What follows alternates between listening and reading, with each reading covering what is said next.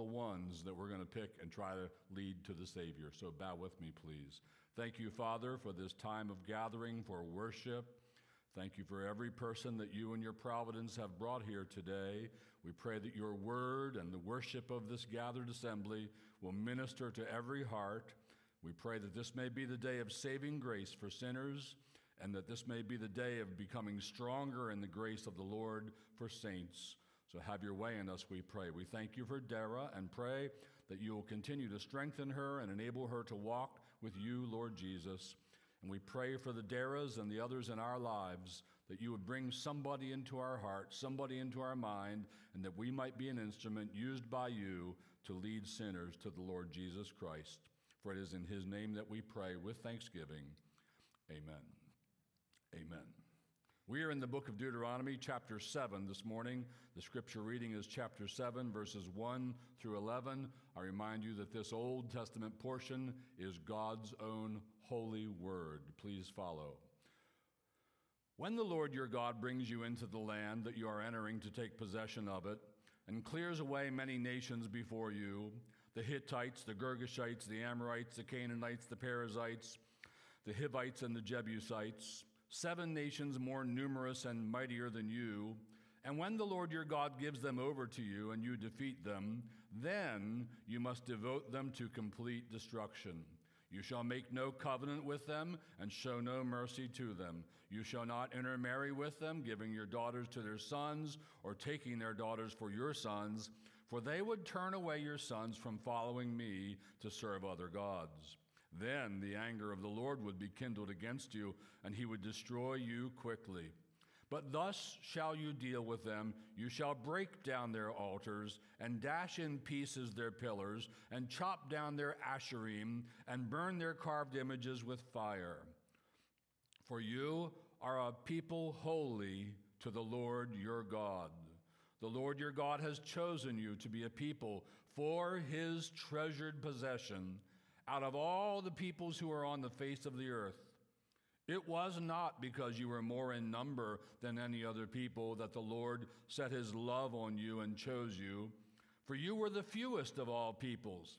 But it is because the Lord loves you and is keeping the oath that he swore to your fathers, that the Lord has brought you out with a mighty hand and redeemed you from the house of slavery, from the hand of Pharaoh, king of Egypt. Know, therefore, that the Lord your God is God, the faithful God who keeps covenant and steadfast love with those who love him and keep his commandments to 1,000 generations, and repays to their face those who hate him by destroying them. He will not be slack with one who hates him. He will repay him to his face. You shall therefore be careful to do the commandment and the statutes and the rules that I command you today. May the Lord add his blessing to the reading of his holy word. And now for the sermon. Here's a sermon title. We don't usually give you a sermon title. Here's a sermon title today. Here's where we're going today. We're going to see another recurring theme in the book of Deuteronomy, and it's that they were a holy people and they had a holy place, and they were to seek God in that holy place. And I want you to notice that everything that we're going to see said of them today is something that's also said of us in the New Testament. So this that we're seeing in Deuteronomy today was them, but it's also you. You are to be a holy people by the grace of God. Are you saved? Have you believed on the Lord Jesus? Are you regenerated by the Holy Spirit? Do you love the kingdom of God? Are you awaiting the return of the Lord? You're going to be in heaven forever, not hell? Then you are one of these. You are God's special treasured holy people on this planet. And also, just as they had a holy place, and again we're going to see, they were to seek that holy place and worship in that holy place and gather in that holy place and make their offerings to the Lord in that holy place. So we are now, you are individually and we are corporately, and all believers on the planet are together that holy place in our day. So we're going to look at how God speaks to them about they being a holy people and a holy place, and we're going to make applications to ourselves. And what does it mean? Why does it matter? What's the point of this? We're going to be looking at that. So a holy people and holy place. Let's start off with the holy people. It's a recurring theme. It's another recurring theme. No, I'm not going to make you read every reference to it, but here are some of the good ones. Deuteronomy 7:6.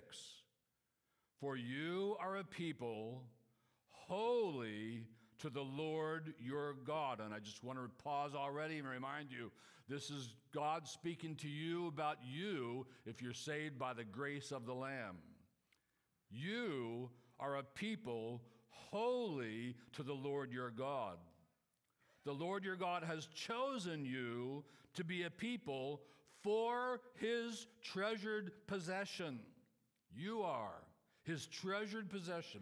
Out of all the peoples who are on the face of the earth, Deuteronomy 7:6, you are a people holy to the Lord your God.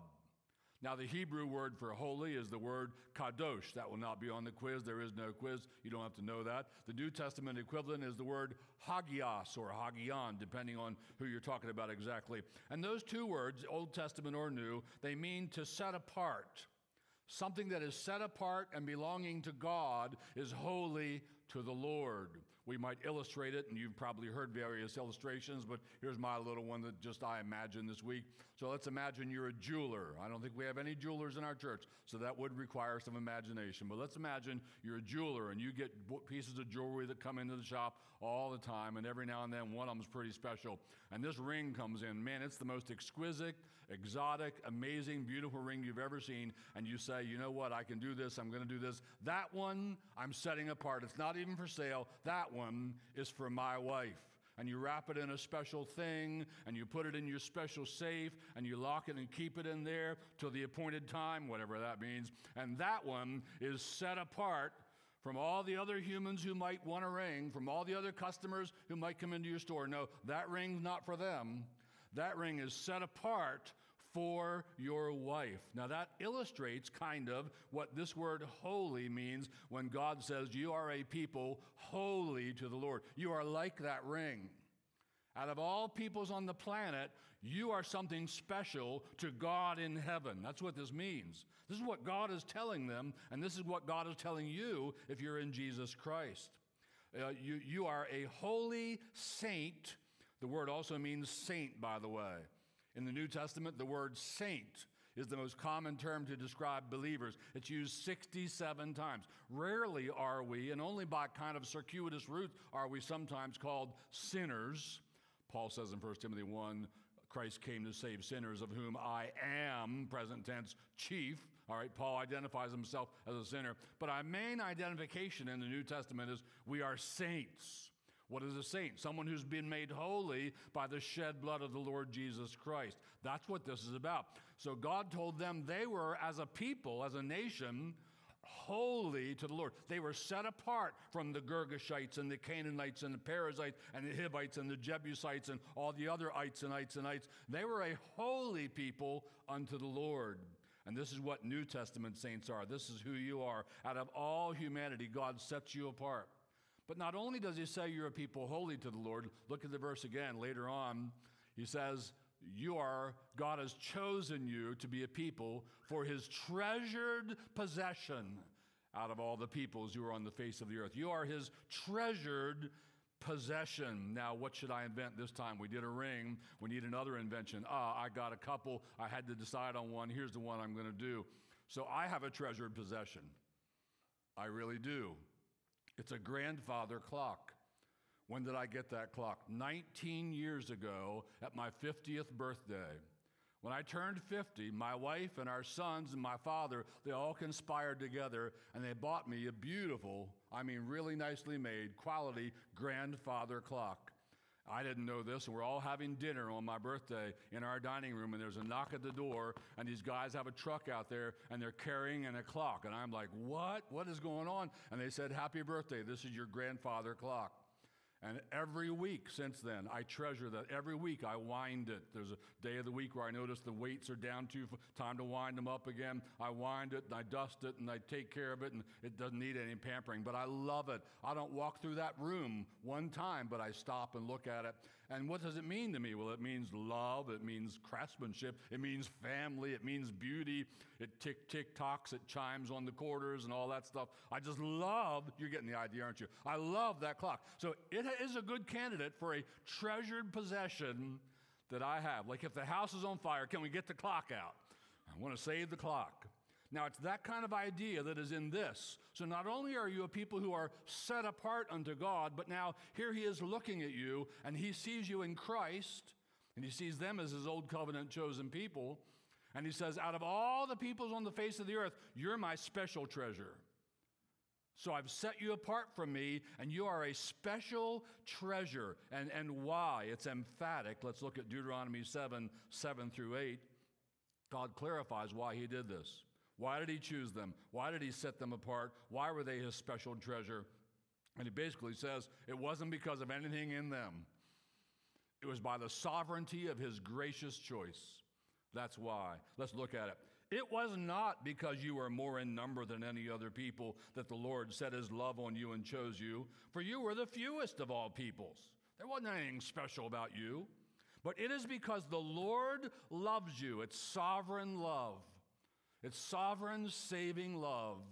God looked upon you and determined to save you by the shed blood of Jesus Christ because he loves you with a chosen everlasting love. It is because the Lord loves you and is keeping the oath that he swore to your fathers that the Lord has brought you out with a mighty hand and redeemed you from the house of slavery, from the hand of Pharaoh, king of Egypt. Why were these people set apart to be holy to the Lord? Why were they the treasured special possession of God in heaven? Simply because he deemed it to be. Simply because it was his will and his sovereign purpose, and he set his love upon them, and he chose them, not because they were anything, not because they were special, not because they were great. They weren't a mighty people. They were nobodies. God was not up in heaven, and he didn't look down and say, oh, I just have to have them. They're so wonderful. If I could just get that one into my kingdom, if I could only save him, he'd be a real treasure to my church. And it wasn't that at all. We're all just worthless, unworthy sinners, unworthy of the least of his grace, but God set his love upon them. Let me read you a quick New Testament counterpart to this. Paul says about the same thing to the Corinthians, and they'll stand for us. 1 Corinthians 1, 26 to 31. For consider your calling, brothers. How did you get in Christ? How did you come to be a believer? Was it because God saw you and said, oh, they're so lovely, I must have them? Now consider your calling, brothers. Not many of you were even wise, according to worldly standards. Not many were powerful. Not many were of noble birth. Then why'd God choose you? God chose what is foolish in the world to shame the wise. Come on, you got to be willing to say, that's me. Yep, that's me. And God chose what is weak in the world to shame the strong. That's me. And God chose what is low and despised in the world, even things that are not, to bring to nothing the things that are, so that no human being might boast in the presence of God. And because of him, because of his sovereign election, because of his grace, because of his love, because of him, you are in Christ Jesus, who became to us wisdom from God, righteousness and sanctification and redemption, so that, as it is written, let the one who boasts boast in the Lord. So you see what they were in the Old Testament. God didn't choose them because they were mighty. God chose them because he chose them, because he determined to. So we are in the new covenant.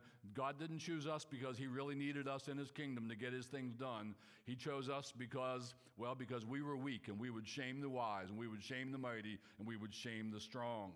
But we are, by the grace of God, his holy people and his treasured possession.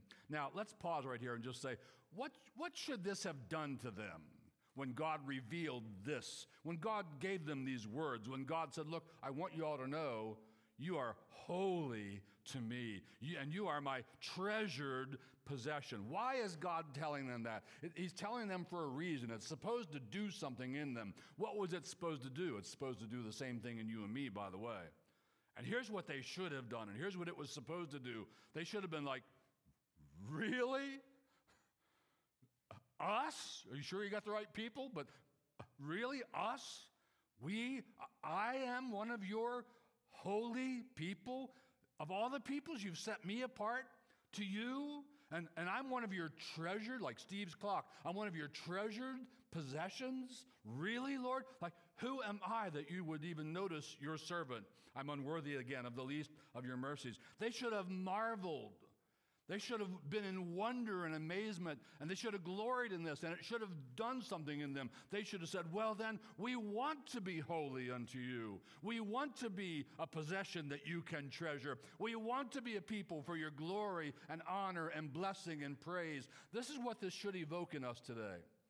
That's a lot of what I'm about in this sermon. That's what I'm after in this sermon, that you would wonder and glory, and that it would evoke in you allegiance and faithfulness and honor, and the desire to be a holy people as we are indeed a holy people. That's what this was supposed to do in them, and that's what I'm hoping this will do in us. Let's see more about the holy people. Chapter 14, Deuteronomy 14, the first two verses. You are the sons of the Lord your God. Let's just pause there. So he identifies them this time as you people are the sons. So there were the Girgashites and the Amorites and the Hittites and the Perizzites and all the otherites, and they are in a sense the offspring of God. Paul in Acts 17 would call all peoples the offspring of God, but they would not be the sons of God. Sons of God is a special term for those chosen sovereignly by God, that he would be their father and they would be his people. And in the Old Covenant, as a nation, God said, you are sons of the Lord your God.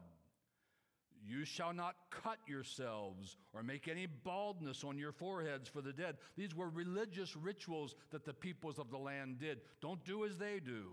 Why not? For you are a people holy to the Lord your God, and the Lord has chosen you to be a people for his treasured possession. Again, God has a treasured chest. If you're in Christ, you're the treasure. If you're in Christ, you're in God's special treasure chest. He's adding believers to his treasure chest, like a woman might add another piece of jewelry. He adds another believer. There's another one saved. Put him in my treasure chest. There's another one believing on Christ. Put him in my treasure chest. You are a holy people to the Lord. The Lord has chosen you to be a people for his treasured possession out of all the peoples who are on the face of the earth. You are. Now, I just want to tell you, there's a thing going on where I want to get up to Westminster sometime, somehow on a Thursday morning, but I work Thursday mornings. I'm off on Fridays. I take Friday off, but I work on Thursday mornings, and there's stuff I got to get done. But the reason I want to get up there is because I've been contacted by classmates, and there's a meeting of like 15 to 20 of them on Thursday mornings at Panera where they all hang out, have coffee, and swap stories, and they're interested in me coming up there and telling them, well, what happened with the rest of my life? So what most of them know of me was I was not a believer, and they remember me and what I was like and all that. And I'm dying to get a Thursday morning where I can go up there and tell them what happened and how the Lord came into my life and what changed me and all of that. One of them knows I'm a pastor, and he asked me, what's the name of your church? I want to look it up online and hear you preach and stuff. He hasn't told me if he did.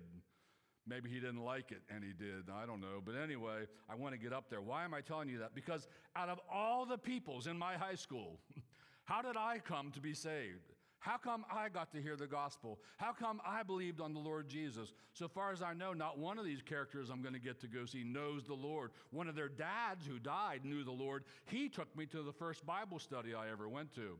So, but the Lord, out of all the peoples in my high school, the Lord had chosen me by his grace to be a people, a person holy to him and a treasured possession to God. What they were, we are.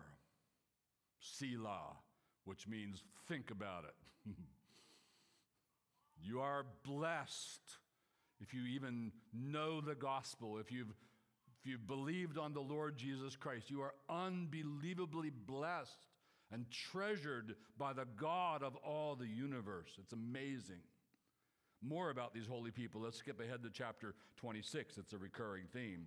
26 and verse 16 is where we'll start. This day the Lord your God commands you to do these statutes and rules. You shall therefore be careful to do them with all your heart and with all your soul. You have declared today that the Lord is your God, and that you will walk in his ways and keep his statutes and his commandments and his rules and will obey his voice. And the Lord has declared today that you are a people for his treasured possession, as he has promised you, and that you are to keep all his commandments, and that he will set you in praise and in fame and in honor high above all nations that he has made, and that you shall be a people holy to the Lord your God, as he promised. Well, here we're seeing the same thing. You're holy to the Lord. Just get a t-shirt and have them print on there, holy to the Lord. That's your identity. That's who you are. Just let everybody know, I'm holy. I'm set apart to Jesus Christ. I saw a guy come in here this morning. There he is. He has Jesus on his t-shirt. What's he saying? I belong to the Lord. Just want to announce it to the world. I'm a follower of the Lamb. I believe in the Lord Jesus. Holy to the Lord and a people for his treasured possession. It's just amazing. So what have we seen? God is lavish in describing how he views his people and how he feels about his people. The terms he uses. He looks at you if you're in Christ and says, treasured possession. He looks at you if you're in Christ and says, set apart for me. All those other people, that one right there, set apart for me. That one's mine. Holy out of all people. We'll return to that, but now we're going to go on and we're going to add to this idea of being holy to the Lord, being a holy people. Now we're going to look at the holy place. Holy people, holy place. And we have both. They had both. We have both. Now let's go look a little bit at their holy place, and then we'll make some relationships to our holy place. Again and again, 21 times I counted in the book of Deuteronomy. I circled them all as I went. Started noticing, wait a minute, there's that again. There it is again. Where did I see it before? Go back, circle that one, circle that one, circle that. And they're all circled. And there I found 21 of them where it talks about a holy place. There's an emphasis repeated in the book on you're a holy people and you have a holy place. So now we're going to look at the holy place, the place where they were to go and seek the Lord, where they were to go and gather, where they were to go and worship, where they were to go and offer their sacrifices and offerings to the Lord. We find it in Deuteronomy 12. Let's start there. And first he tells them you got to get rid of some unholy places. This might relate to us getting rid of some unholy things that were in our lives and that are in our land. Get them out of your life. Deuteronomy 12:1. These are the statutes and rules that you shall be careful to do in the land that the Lord, the God of your fathers, has given you to possess all the days that you live on the earth. You shall surely destroy all the places. So there's going to be holy places, but there's unholy places that you need to destroy. You shall surely destroy all the places where the nations whom you shall dispossess served their gods. Where was that? Well, on the high mountains and on the hills and under every green tree. So they would take a tree and they would declare it to be a holy place, a place of worship, and they'd worship their gods there. They would go on a hilltop, high mountains and hilltops. They thought that's closer to our God. That's a holy place. That's a place for worship. And they would go up there and worship. They would create physical structures, and they would be houses of worship. They did this on the high mountains and the hills and under trees and poles and things. God says, you shall tear down their altars and dash in pieces their pillars and burn their Asherim. That's a little god carved out of stone or wood or something. And you shall burn their Asherim with fire. You shall chop down the carved images of their gods and destroy their name out of that place. So as you go into the land, there are places, and attached to those places are the names of the gods of the Amorites and the Canaanites and the Perizzites and all those. And you're to get rid of those places and get rid of those names. You shall not worship the Lord your God in that way. But, now here we go, but you shall seek the place that the Lord your God will choose. That phrase occurs over and over and over, one configuration or another, 21 times. Seek the place that the Lord your God should choose. When you get in the land, there's going to be a place. God's going to pick a city. God's going to pick a town. Go there. Gather with the people. Worship. Hear the scriptures read. You shall seek the place that the Lord your God will choose out of all your tribes to put his name and to make his habitation there. So there's going to be somewhere where God dwells. Go to that place. There's going to be somewhere where God puts his name. Go there. There's going to be a place of worship. Go there. There you shall go, and there you shall bring your burnt offerings and your sacrifices, your tithes and the contribution that you present, your vow offerings, your freewill offerings, and the firstborn of your herd and of your flock. Thank God that by grace we don't have any of that anymore. The Lord Jesus fulfilled all of that. Thank you, Lord Jesus. We love you. And there you shall eat before the Lord your God, and you shall rejoice, you and your households, in all that you undertake, in which the Lord your God has blessed you. So first, in chapter 12, he says, get rid of their places and seek the place that the Lord your God will choose out of all your tribes to put his name and make his habitation there. And then it comes up again and again in the chapter, and I won't bore you with them all. I'm just going to look at my Bible. The next thing that's circled is down in verse 11. Then to the place that the Lord your God will choose to make his name dwell there, you shall bring all that I command you.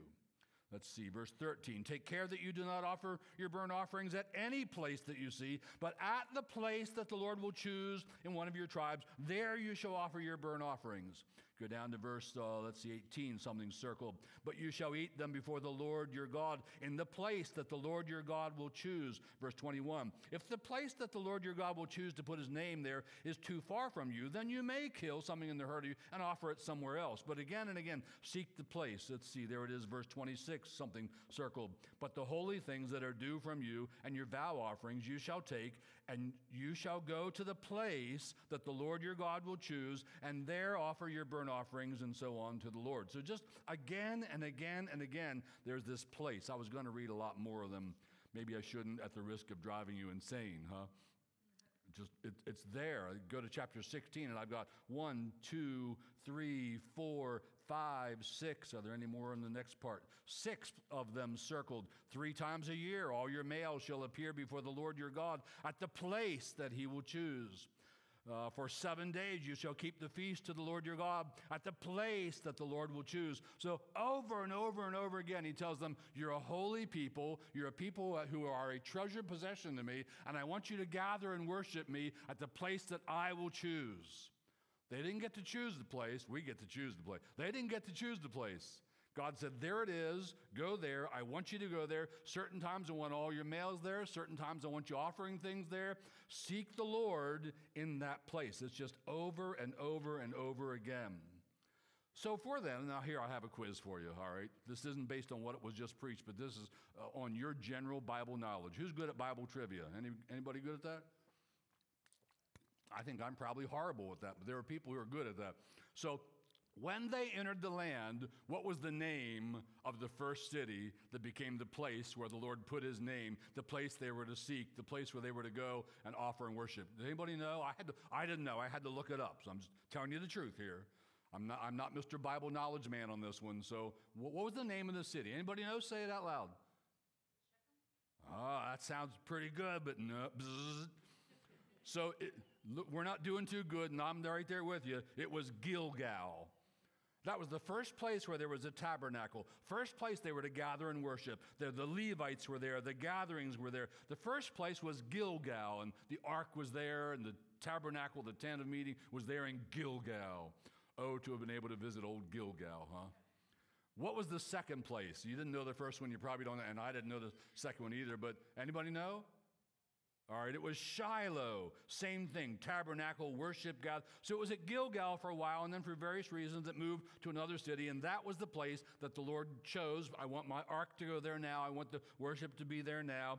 And down through time, we lost track, really, in the text. We're not told what else happened. But eventually, the place becomes the one lasting and enduring and abiding place. And I think you all know what the name of that city was and is. What was it? Yeah, that's Jerusalem. Wasn't a trick question. Don't worry. Some of you were like, I'm not answering because I don't know. No, it became Jerusalem. And in Jerusalem, the tent became a temple. And the temple in Jerusalem became the prominent and the permanent place, the place in which they were to gather and seek God and worship and offer sacrifices and rejoice before him. That's a recurring theme too, by the way, in Deuteronomy. God wanted them to come with glad hearts and rejoice before the Lord. And it was Jerusalem. Man, I've never been there. How I'd love to go to Jerusalem. How many of you have been to Jerusalem? Raise your hands. So some of you, anyway, bless you. It's not fair.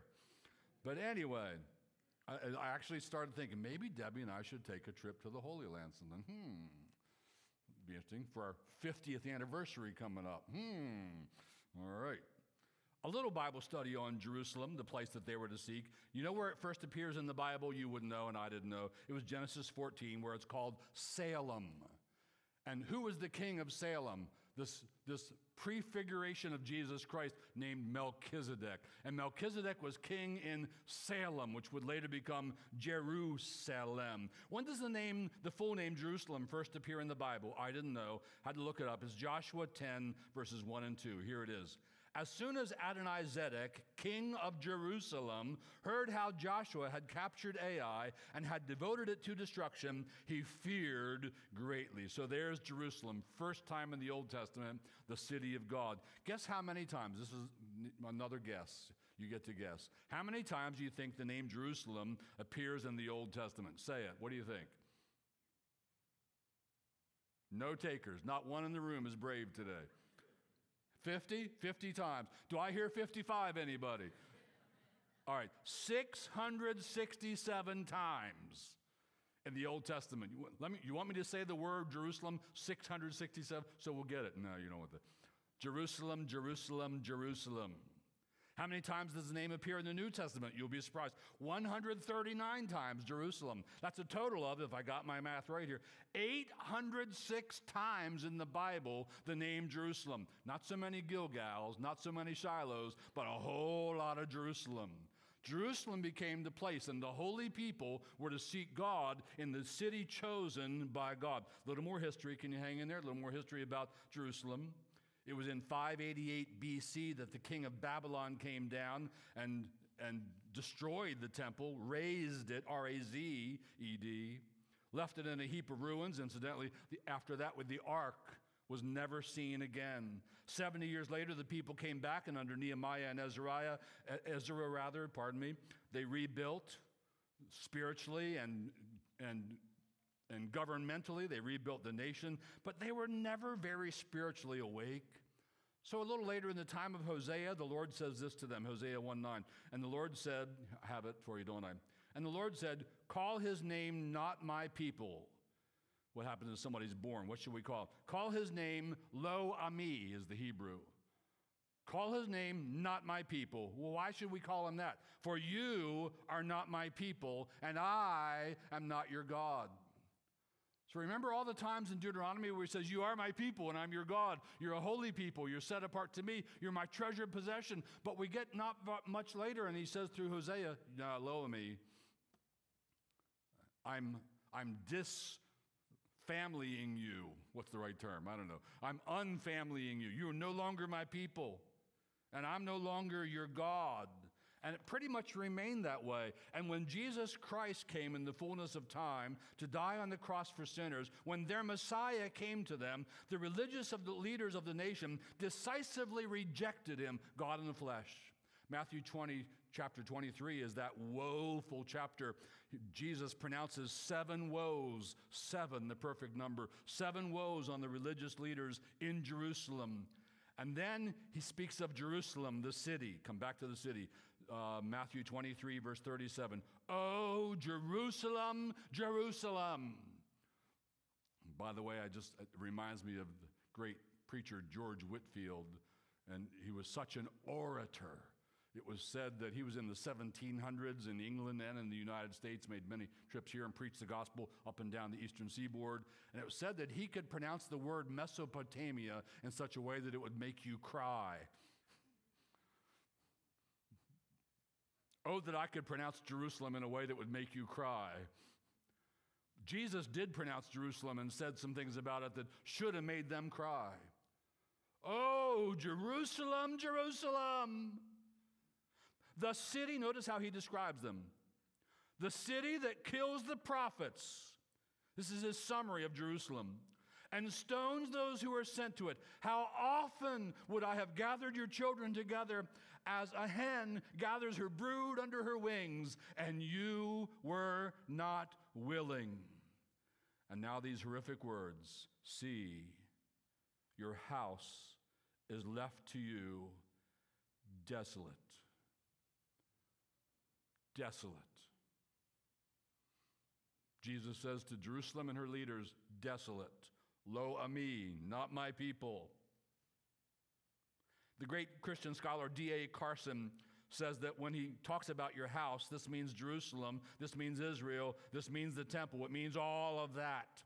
And by the way, in the next chapter, Matthew 24, Jesus will foretell the soon coming destruction of Jerusalem. Like, I'm done with the city's desolate, I don't need it anymore, I've died on the cross for sinners, and I'm building a new thing, and what's it called?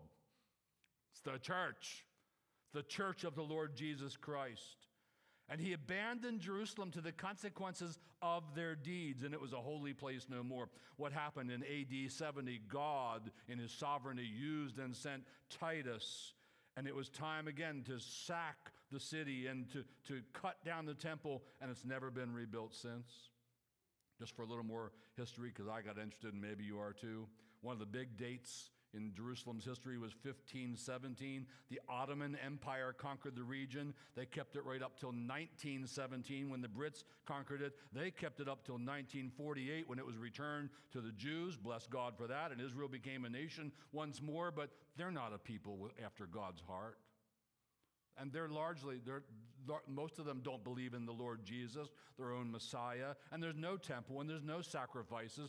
Current Jerusalem does not, I'm going to go out on a limb here and tell you, it does not qualify as the place that you should seek, as the holy city that it once was. No, it lost that status. And by the way, please do not read anything anti-Semitic into anything I'm saying. Let's have none of that. There's no room for any of that. We love all peoples on the planet, amen? So nothing anti-Semitic in here, but we're just saying the plan has changed. That is no longer the place. It's desolate. And in fact, it was. He sent Titus to wipe it off the face of the earth. What happened then? Jesus Christ, when he was here, called out the true Israelites, the ones who had hearts for him, their Messiah, the ones who were the true believers, the ones who wanted to bow the knee and confess Christ as Lord. He called them out, and he started a new man with them. But he started grafting Gentiles in with them, Paul saying, thus making one new man, breaking down the barriers between the two. And Christ came and said, Matthew 16, I will build my church, and the gates of hell will not prevail against her. And our marching orders to the end of now are fill the church with baptized believers who are being taught to do everything the Lord commanded them. So we're going to go look at some New Testament texts and see how we are now what they once were, how the church, made up of Jews who were saved, with Gentiles who were saved, grafted in with them, how we are now what they once were. Look with me at 1 Corinthians 3, 16 and 17. Do you not know that you, and here the you, Greek can do this, the you is singular. So he's talking to you, believer.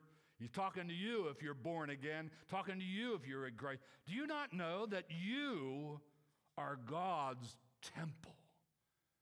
You, singular, you individually are the place. It's a movable place now. It's made of living stones. And that God's Spirit dwells in you. You are God's dwelling place on the earth. If anyone destroys God's temple, some of them were messing up the church, God will destroy him. For God's temple is holy, and you are that temple. Amazing words. What they were, you are. Who are you? I'm God's temple. Who are you? I'm God's dwelling place. We, by the grace of God, due to his sovereign election, are the holy people in the holy place. He turns the singular you to a plural you in 2 Corinthians 6 and verse 16. What agreement has the temple of God with idols? For we are the temple of the living God. As God said, I will make my dwelling among them and walk among them, and I will be their God, and they shall be my people. That Old Testament quote, Paul applies directly to us. That's you. What they were, you are. Again in Ephesians, so then you are no longer strangers and aliens, but you are fellow citizens with the saints and members of the household of God, built on the foundation of the apostles and prophets, Christ Jesus himself being the cornerstone, in whom the whole structure, being joined together, grows into a holy temple in the Lord, in whom you are also being built together into a dwelling place for God by the Spirit. Whoa, what they were, we are. You're a holy people and seek the place. We're a holy people and we are the place. We are the place individually, we are the place corporately, and we're to go to the places and gather in them where believers gather together. This is so good, Peter can't resist. He needs a piece of this, and so he chimes in 1 Peter 2. Look at verses 4 and 5. As you come to him, a living stone rejected by men, but in the sight of God chosen and precious.